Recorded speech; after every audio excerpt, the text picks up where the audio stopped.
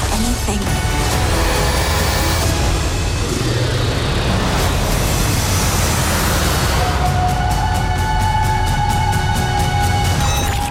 What do you say you and me take a walk over to the tavern?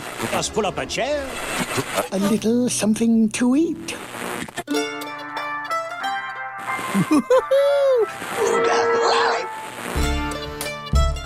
Welcome to the Mouse and Castle. Come on, Johnny, what are we waiting for? This is a gathering place for fans of all things Disney. So sit back, chow down, have some sips, and chit-chat about the magical world created by Walt Disney. For too long, I've been parched of thirst and unable to quench it.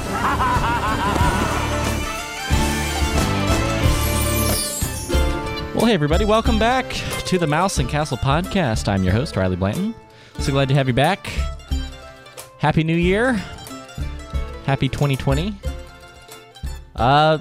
It's been a hot second, but I'm glad to be back, ringing in the season.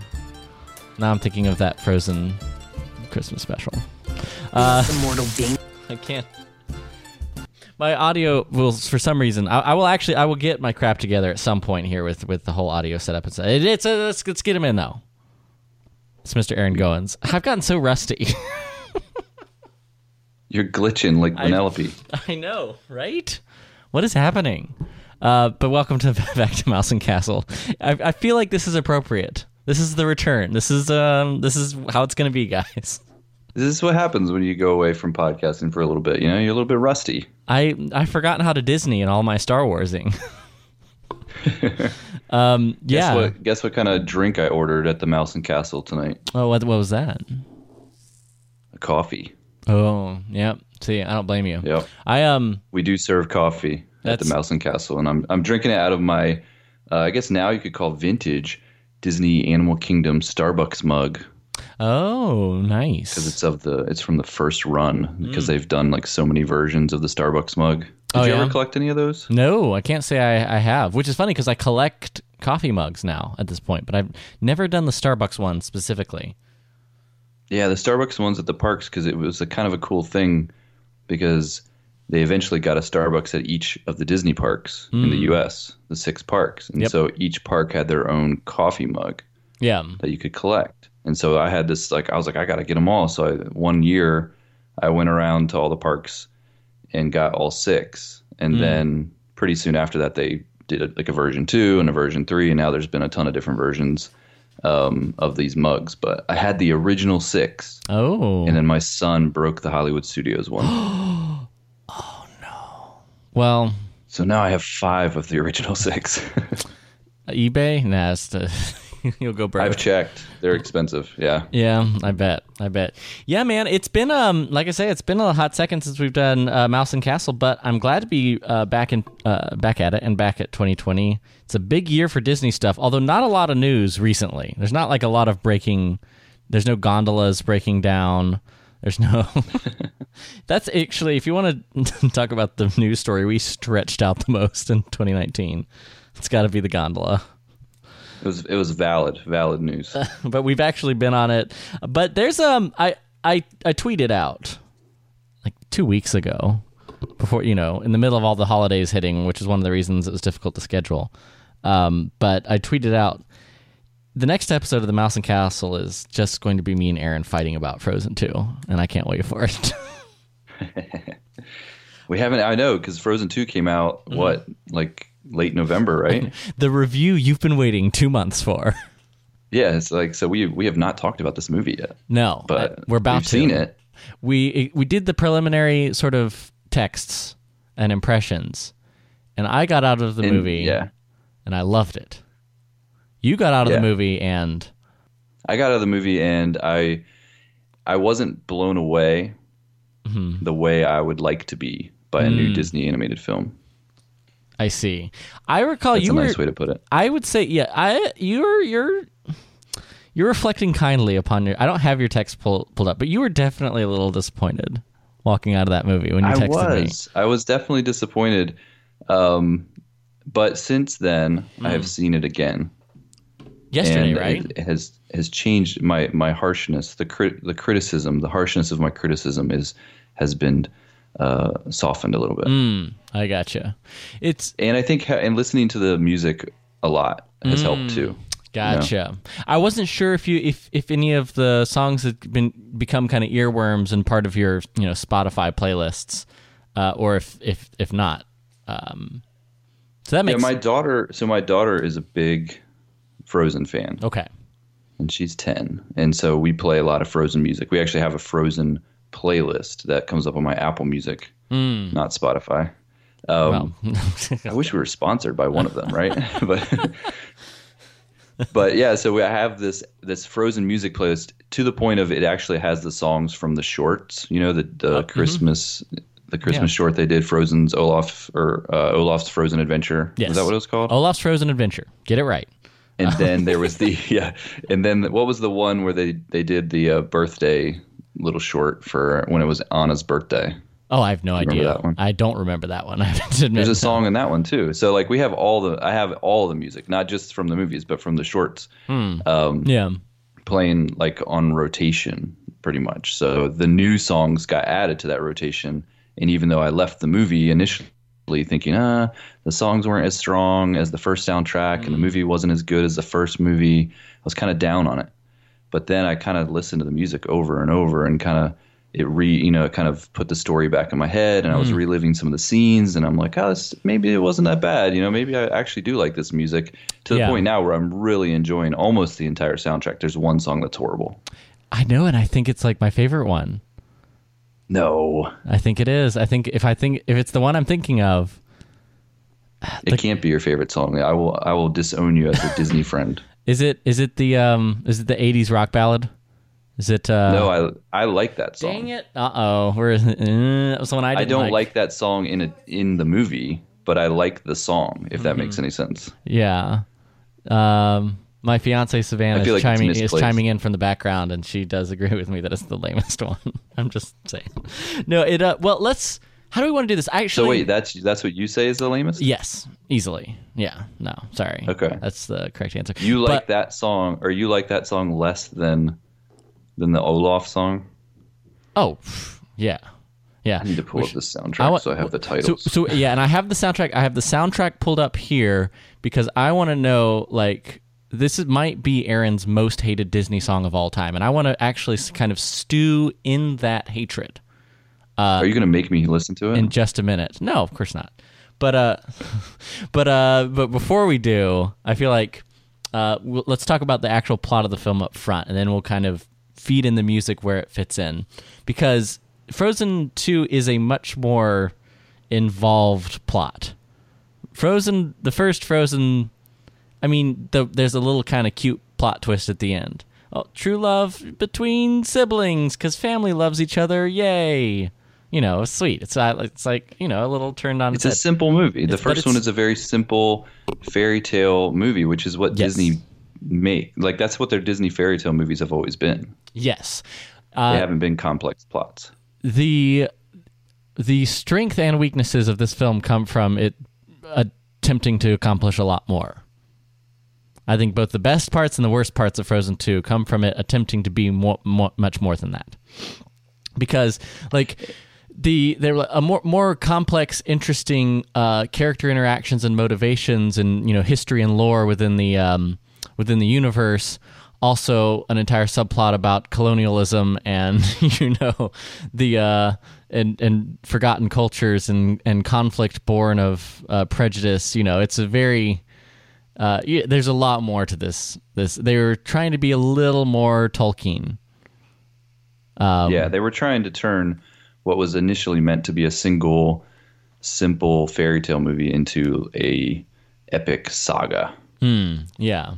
And they're setting the groundwork for it initially. Like, I think as well as this movie's done, that I wouldn't be surprised if we get a third part of this. Oh, of course, this story.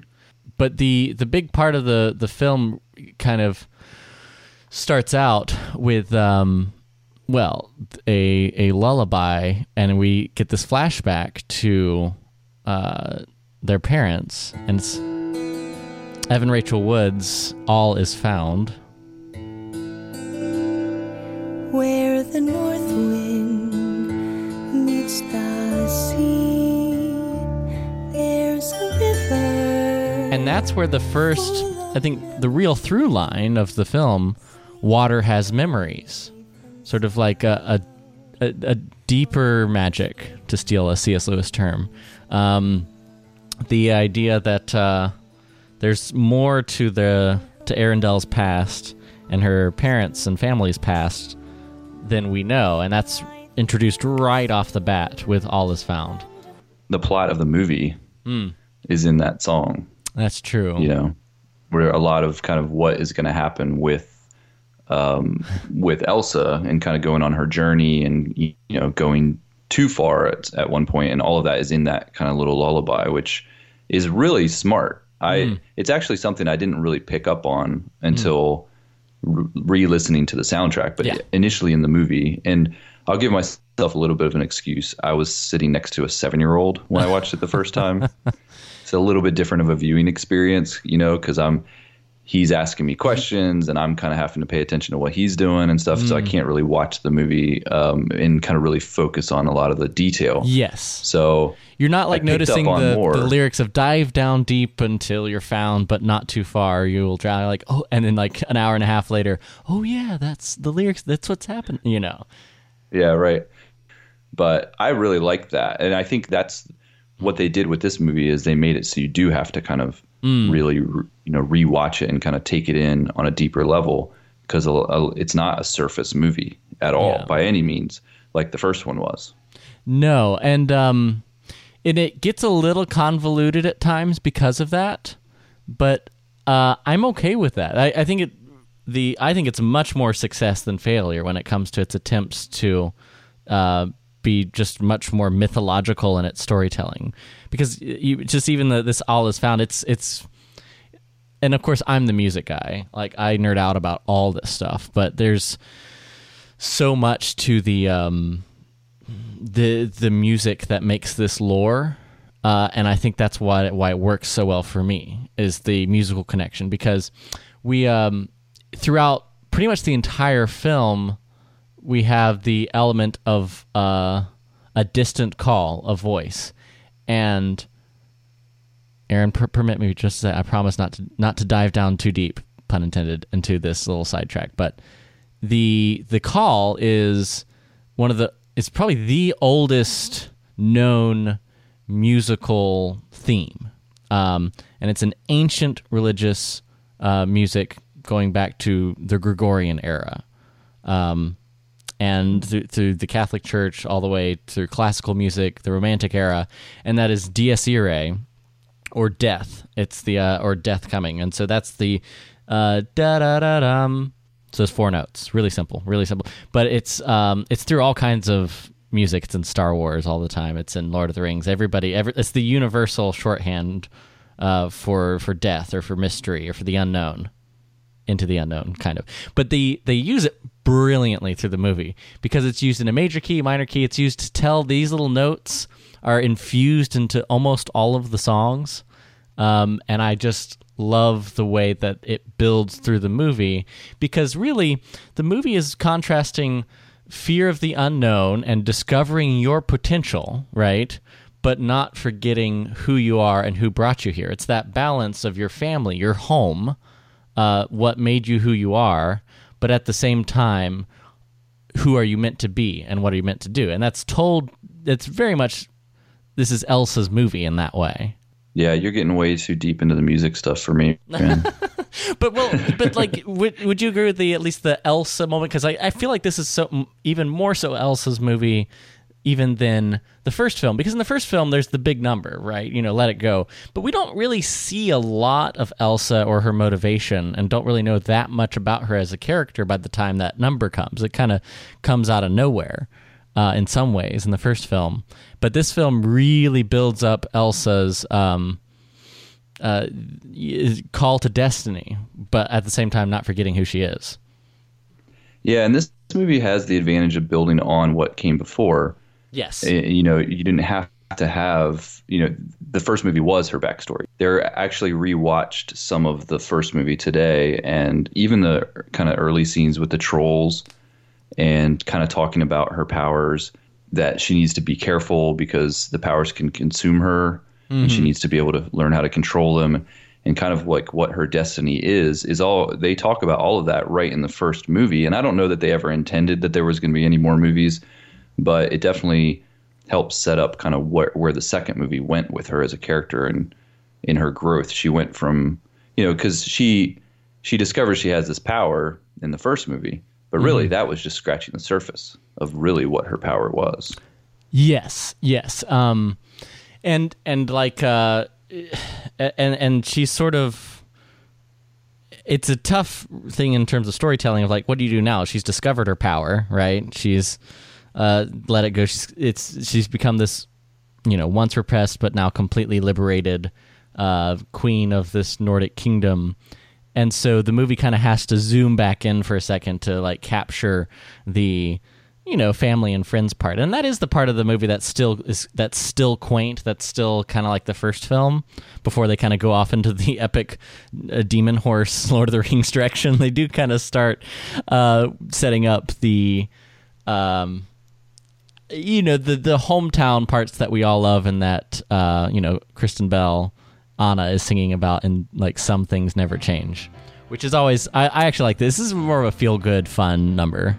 Yes, the wind blows a little bit colder, and we're all getting older, and the clouds are moving on with every autumn breeze.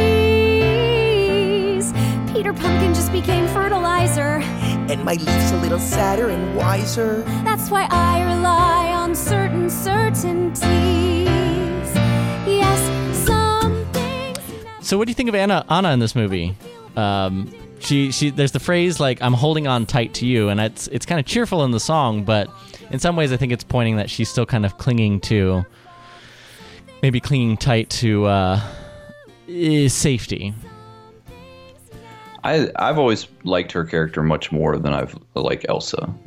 Okay. I like kind of that cheery optimism that she has, and really she is because you were saying it's Elsa's story, I think it's at least as much Anna's story as it is Elsa's story, especially in the second movie. Oh, okay. And I think that Anna is core so much to the story in that she's the one who ends up saving Elsa in both movies. That is true.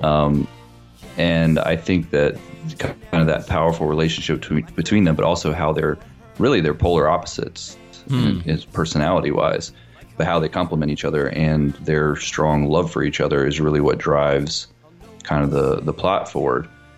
Yeah. So, yeah, I think I enjoy watching her character. I think, and even just Kristen Bell, the way she does the voice, I prefer much more than Elsa. So I like that character much more. That's fair. I do like Anna. I like them maybe about equally. Although I have to say, when I was watching it with my fiance Savannah, there's in this moment in the song, we're actually almost to it. There's they're all cheerfully talking about how Kristoff loves Anna and she loves her home, and then we the whole song changes right here. Sven, the pressure is all on you.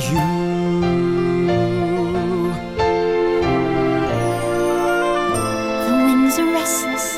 Could that be why? Right here, like in the movie, the first time I watched it, Savannah looks over at me and she's like, "Oh, she's so dramatic." Yeah, that's it. It's exactly what I was just thinking in my head. Oh, here comes the drama. Yeah, and I prefer. I just kind of like.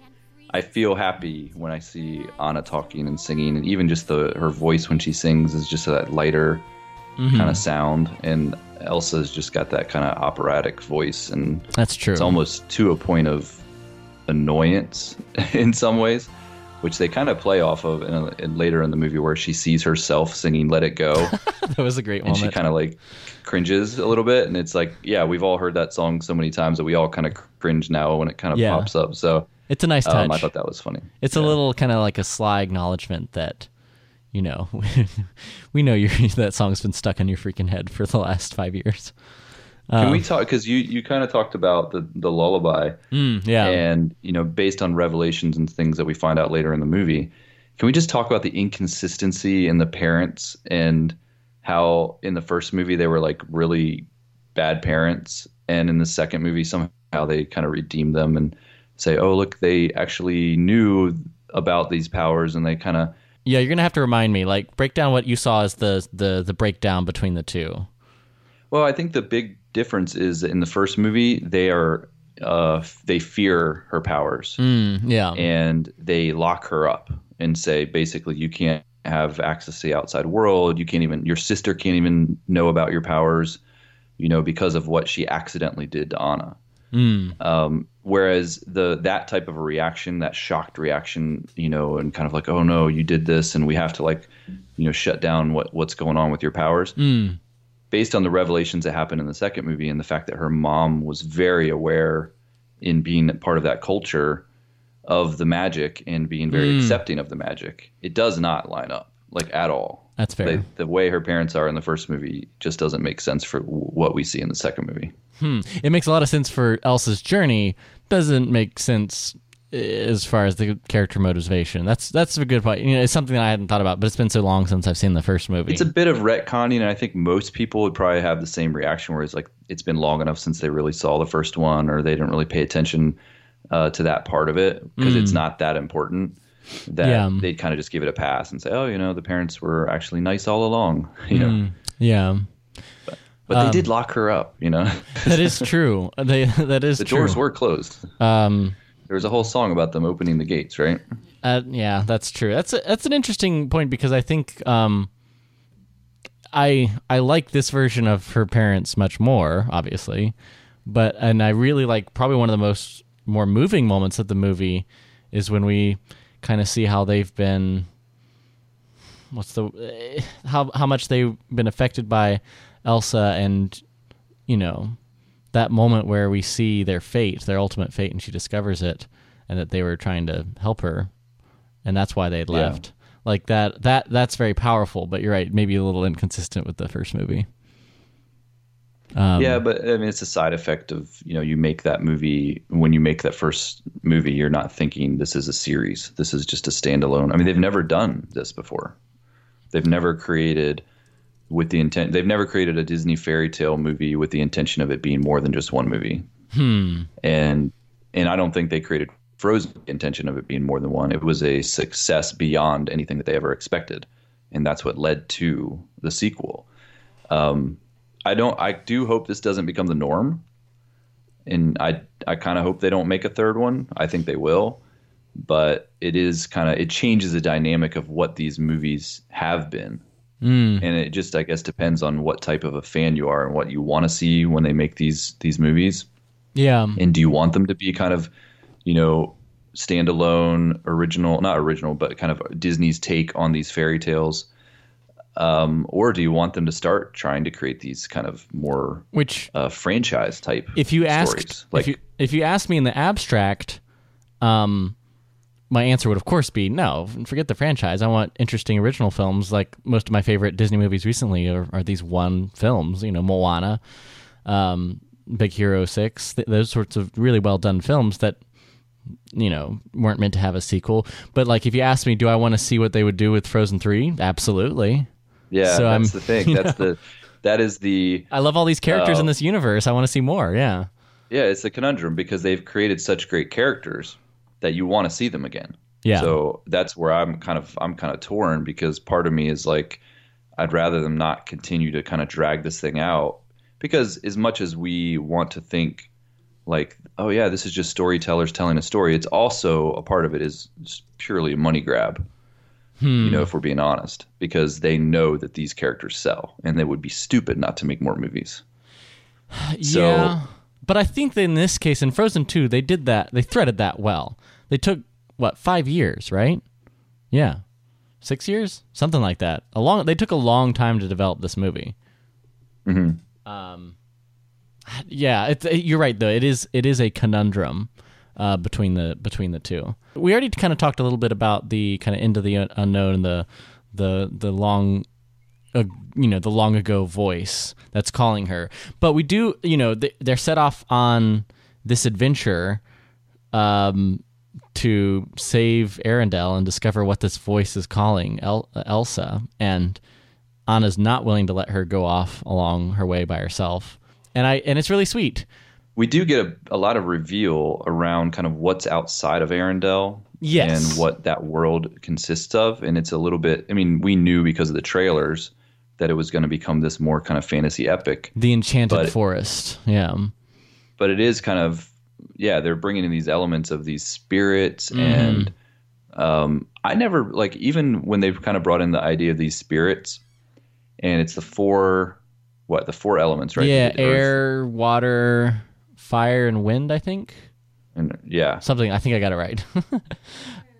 And so when they did that, it instantly made me think of kind of what they did with the Airbender series. Oh, yeah. You know, because that was such a big part of that, you know, mythology. Yeah. Was there these different groups that kind of could harness one of the elements. And this was a similar kind of explanation as to what was going on. But then I didn't really pick up until, and maybe correct me if I'm wrong, because I was trying to pinpoint the actual people were not magical, and they said that in the movie. That is correct. It was just the Northuldra. They were just allowing the magic to happen around them. But there was a wind spirit. They never really had anything that was personified as. No, but we do get But they had the fire thing that was like the little lizard. Yeah, a little salamander. Yeah, like a little cutie pie. The water spirit, I guess, was the water horse. Yes, the water horse.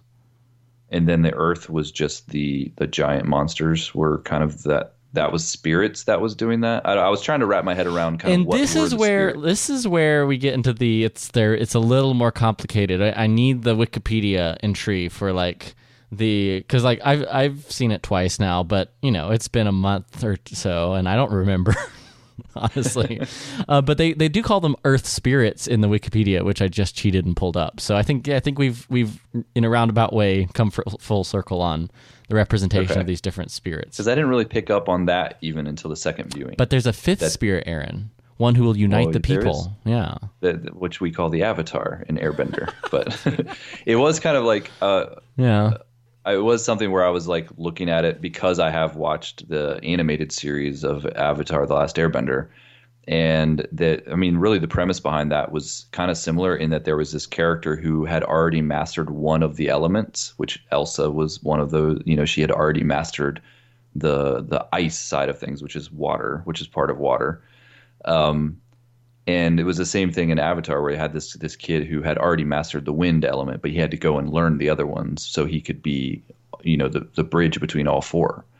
And so when I'm getting the story of Elsa, I'm like, oh, okay, it's not a straight up rip off, and they did it different enough that I definitely think it was cool, but it did have some very similar storytelling elements and themes. Yes, it did. But I appreciated the fact that they didn't go too over the top to try to explain it all. Like, I like the fact that you kind of have to figure it out because the general thing is like at the end there's a giant musical number that like takes you to the climactic moment that you realize Elsa's the spirit, and you don't really need to know the functions or details of who all the other spirits are, their power, what effect they have on the universe, or what role they had in the history. Like, you can follow it generally. But if you want to dig into the Game of Thrones level, you know, mythology behind the story, you can. And you're right, that is something that I think they're trying to build up towards. And also the other thing is dealing with all of these spirits and the enchanted forest and the fear element of something that's strange and frightening. If only there was some way for young kids to be able to deal with these kinds of new emotions.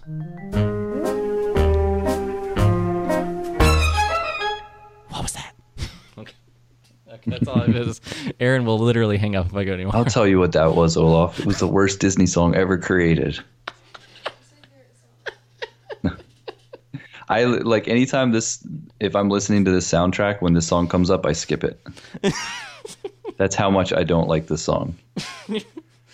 But why? And there's a lot of reasons for that. I think the song is pointless. I think it has nothing to do with the story. Wow. And the idea of Olaf having to be like, you know, suddenly he's like this infantile, you know, child who doesn't know anything about the world. Like, since when? Like, he's got the most clever jokes and like kind of he's never been portrayed as this before.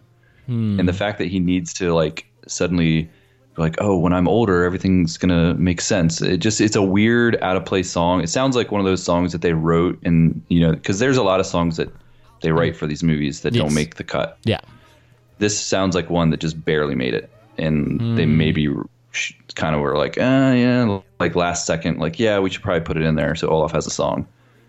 But it really doesn't make any sense. The movie would be fine without it, and Josh Gad is not a great singer. How in dare the part you. that He's a Broadway star, sir.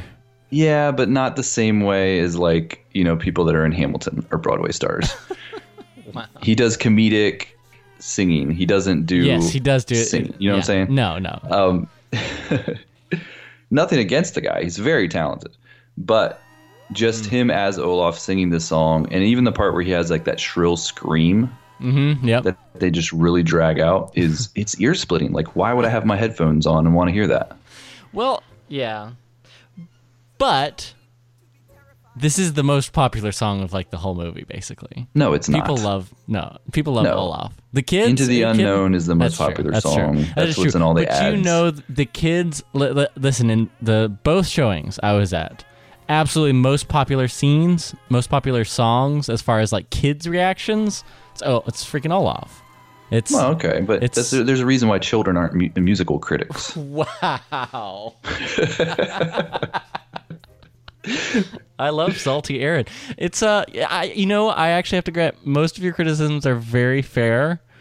I just love Olaf, so I have a love-hate relationship with Olaf because I think he's funny, and I liked him in the first movie. I liked him in Olaf's Frozen Adventure upon multiple viewings. I didn't necessarily like it the first time I saw it, but I think he's definitely a funny character. But he's one of those characters that's just one step away from being annoying. Yeah.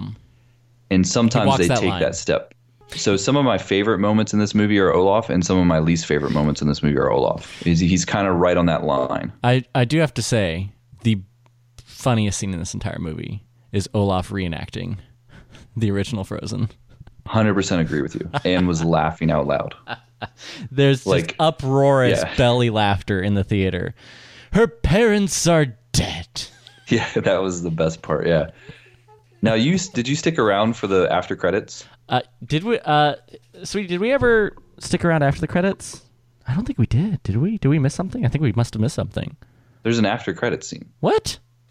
Yeah, he does a similar thing where he retells the story of this movie to Marshmallow, the big ice monster, and all the little ice monsters that were created when Elsa sneezed in the other. Oh, I remember. Yeah. No, I remember it now.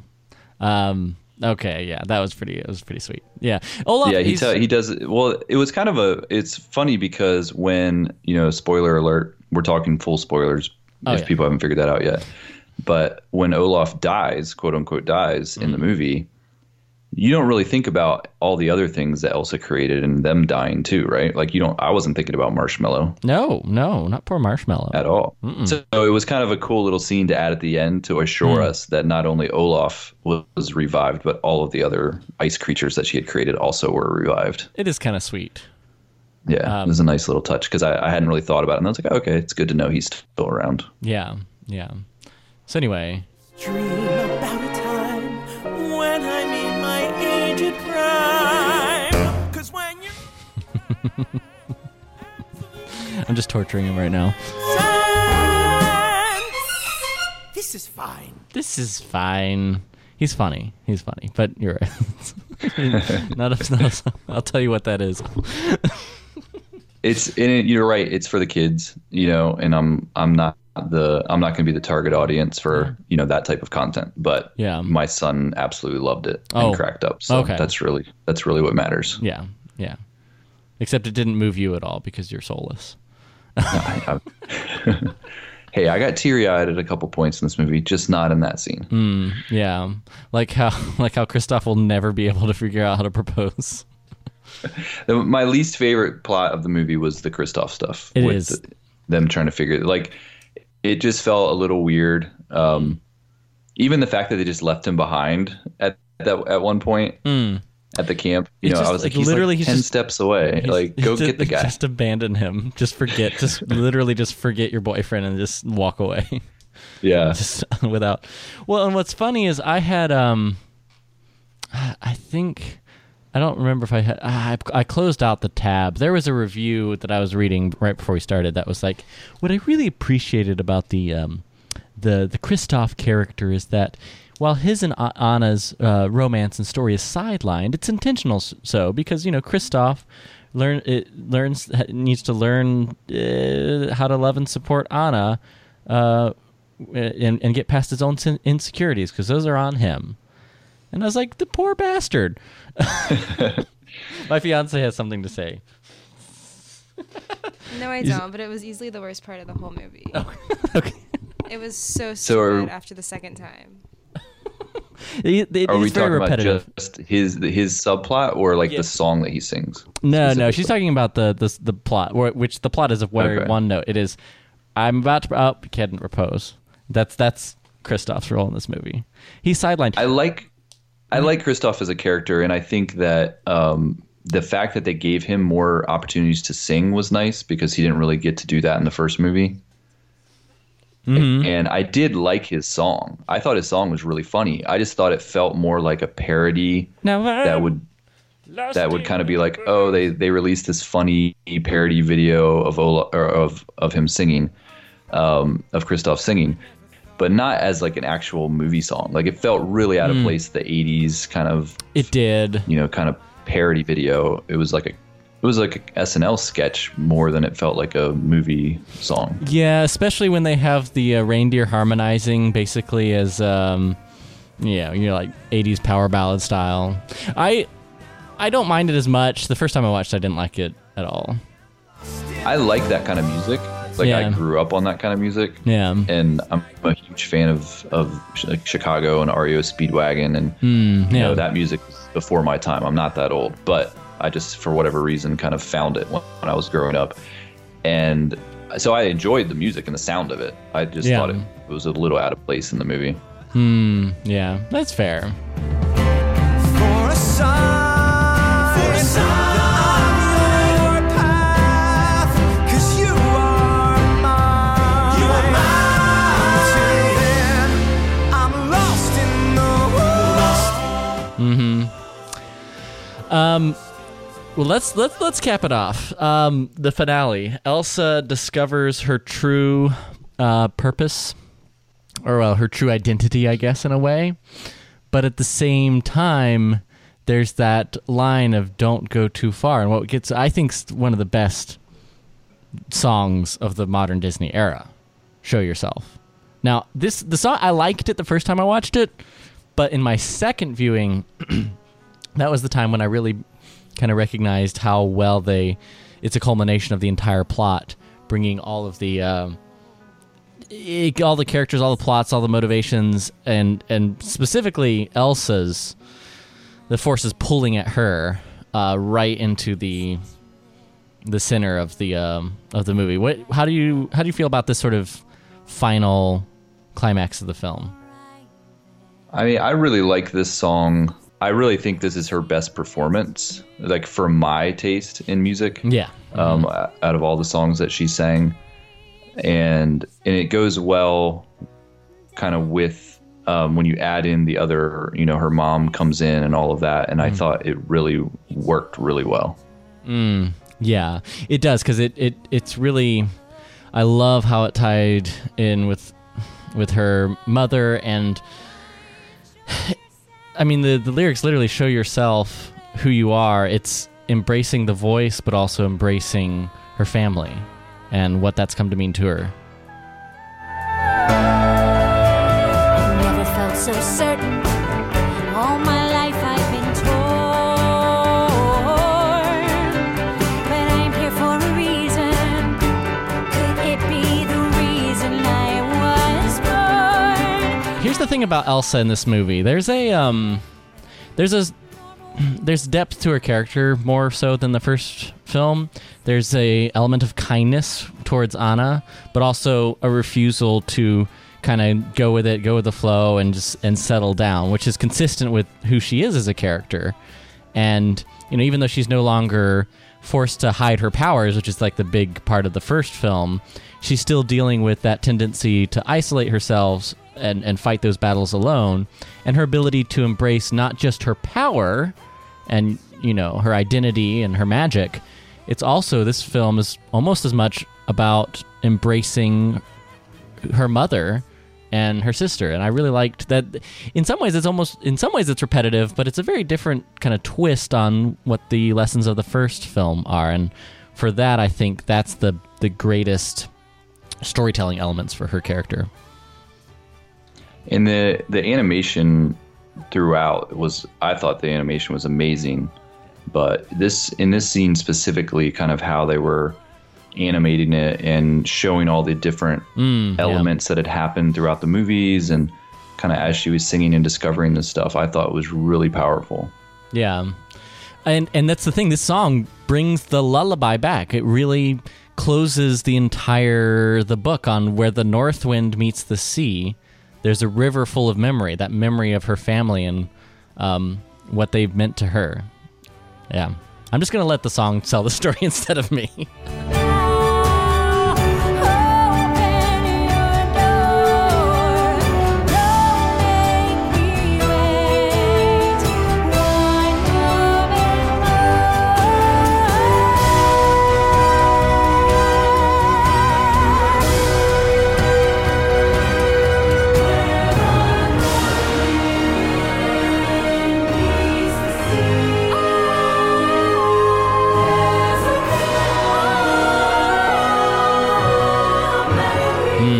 And that's the part right there. You'll hear it again. That Dies Irae, right there. Only she's the one singing it. It's pretty brilliant. I'm glad you allowed me to make my musically nerdy expression right there, Aaron. I appreciate it. But hey, man, we've really talked. We were talking about. Are there any other news stories or anything? There's not really been a lot. Really, the main thing was just Frozen. We can't change, see, because you're all about Elsa in this movie. Yeah, that's true. That is but true. I think Anna is the true hero of the story. And I actually really liked her song at the end, which is truly the last song that they have in the movie. Yeah, the next right thing. Yeah, and I think because Elsa, to me, it is really a 50-50 type of story about sisters. I don't think it's like Elsa's story more than Anna's or the other way around. And I think that they're both equally as important. But Anna's really doing all of the things that she has to do, and she doesn't have any powers. She can't go run out into the ocean and create herself bridges and, ride water horses. It's like she doesn't have this power. But she is faced with very dangerous situations and even gets to a point where she's kind of like hopeless. Where she, Elsa has, they're not together, so she doesn't know what's going on with Elsa, but Elsa has, in this other place become frozen and essentially has died, from Anna's perspective, which leads to Olaf dying. And then Anna's there all alone and kind of has to pick herself up and take that next step and do the next right thing, as the song says, and kind of, from her perspective, she's finishing the story on her own. And not until the very end is she reunited with her sister and realizes that her sister did live and that Olaf is brought back. And I thought that was really powerful for that character to show that even though she was in a situation where she could have fully given up, she pushed through that and, went and got the rock giants and led them to the bridge and did the whole thing without anyone else's help. Until the very end. So I thought this song here, the Next Right Thing song, I really liked that performance from Kristen Bell as well. For sure. All alone, the only star that guided me was you. How to rise from the floor when it's not you I'm rising for. It is. She does have to kind of face this on her own, and I'm glad that they gave her that chance. As much as we joked about kind of Kristoff being sidelined, it really does give her a chance to be in a situation where she's uncomfortable and forced to focus on herself and save the day herself without depending on, all the magic and power of Elsa, and I think in that way gives her character a chance to shine in a way that she wouldn't have if that weren't the case. Yeah. I'm excited about this movie getting, kind of coming to digital and coming to Disney Plus and being able to kind of watch it a little bit more. Yeah, I think it'll be a good one to kind of even analyze a little bit more in the storytelling perspective. It's a lot stronger of a story than the first one was. You've come full circle, more or less. I like that. It was the song. It was when I'm older, wasn't it? That's what did it for you the first time. No, it's a good point, because I think I need to go back and rewatch the movie and kind of see Anna's role, focus more on Anna's story as well, because my favorite songs and elements were related to Elsa's story.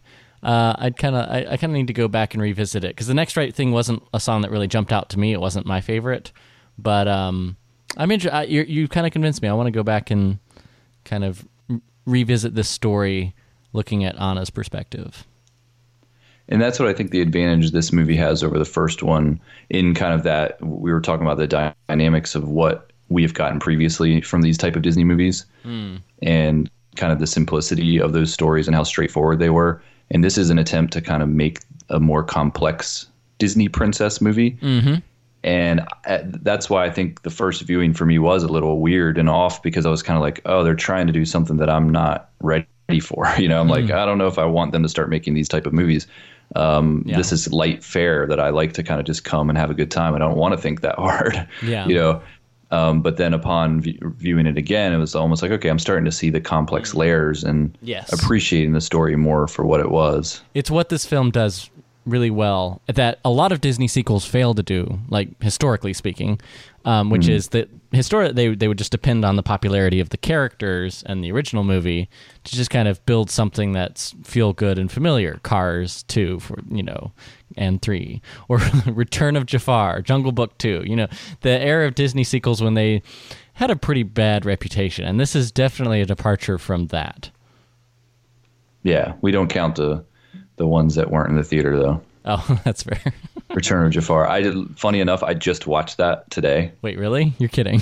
Because my son was looking at the menu on Disney Plus and he saw it and it was like, wait, what? There's another Aladdin movie? And I was like, well, it's not really. Like, it's kind of doesn't really count. And he's like, I want to watch it. And he liked it. He watched it. He liked it. But I hadn't seen that thing since, probably since it came out back when I was, 14.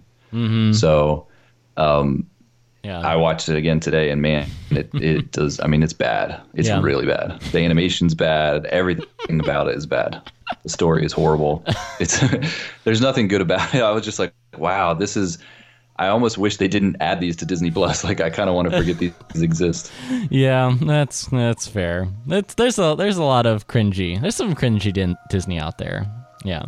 All right, we're gonna wrap it up. That's gonna wrap up another episode of Mouse and Castle. Man, Aaron, thanks for helping me out. Man, it's shaking the rust off here, but I'm excited to get back into a lot more episodes.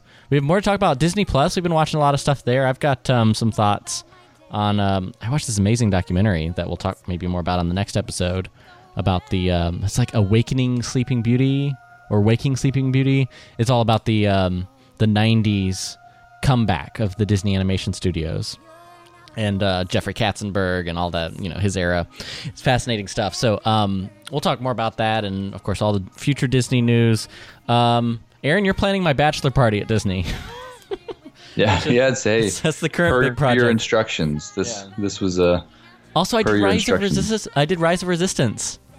Back in December. I think we should wait and talk about Rise of Resistance until we've both ridden it. That's fair. Yeah. So because I kind of feel like that's a ride that there's a little bit of a spoilery element, and I kind of don't want to know. Yeah, no, there for sure. You don't. No, you don't. Stay spoiler free. You were like this with Galaxy's Edge in general, but if there's anything you really don't want to see videos on or spoilers of, it's Rise of Resistance for sure. Okay. Mr. Aaron, we'll get a chance to do that in February. Right? Oh yeah, coming up February. Yeah, coming up real soon. So that'll be coming up soon on the podcast as well. Mr. Aaron Goins, tell people where they can find you on the internet. You can find me on Twitter at AVGoins, and I do some other podcasts too. Nice. Search for my name on iTunes. Yes. Speak his name, and he shall appear. You can also find me. I'm at The Riley Guy on Twitter and Instagram. Super easy to hang out and chat. The email is mouseandcastle@gmail.com. mouseandcastlepodcast.com. That's where you'll find this episode and the links to everything we've been talking about. So make sure you do that. And then follow us. And our Instagram. It's a great place to hang out at Mouse and Castle. Super easy like that. Until next time, guys, thank you for listening, and we will see you on the next episode of the Mouse and Castle podcast. Are you out there? Do you know me? Can you feel me? Can you show me?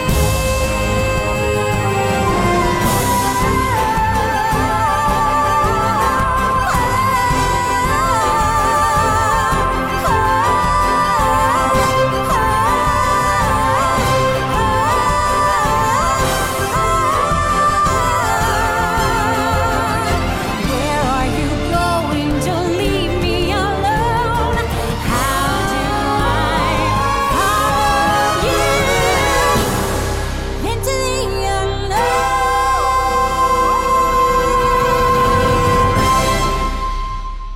Samantha? I thought you were going to say, and we'll see you when I am older. That would have been so good. Why don't you do the sign-offs? You're so much better at it. Because I like to hear you fumble. You do. It'll never get old.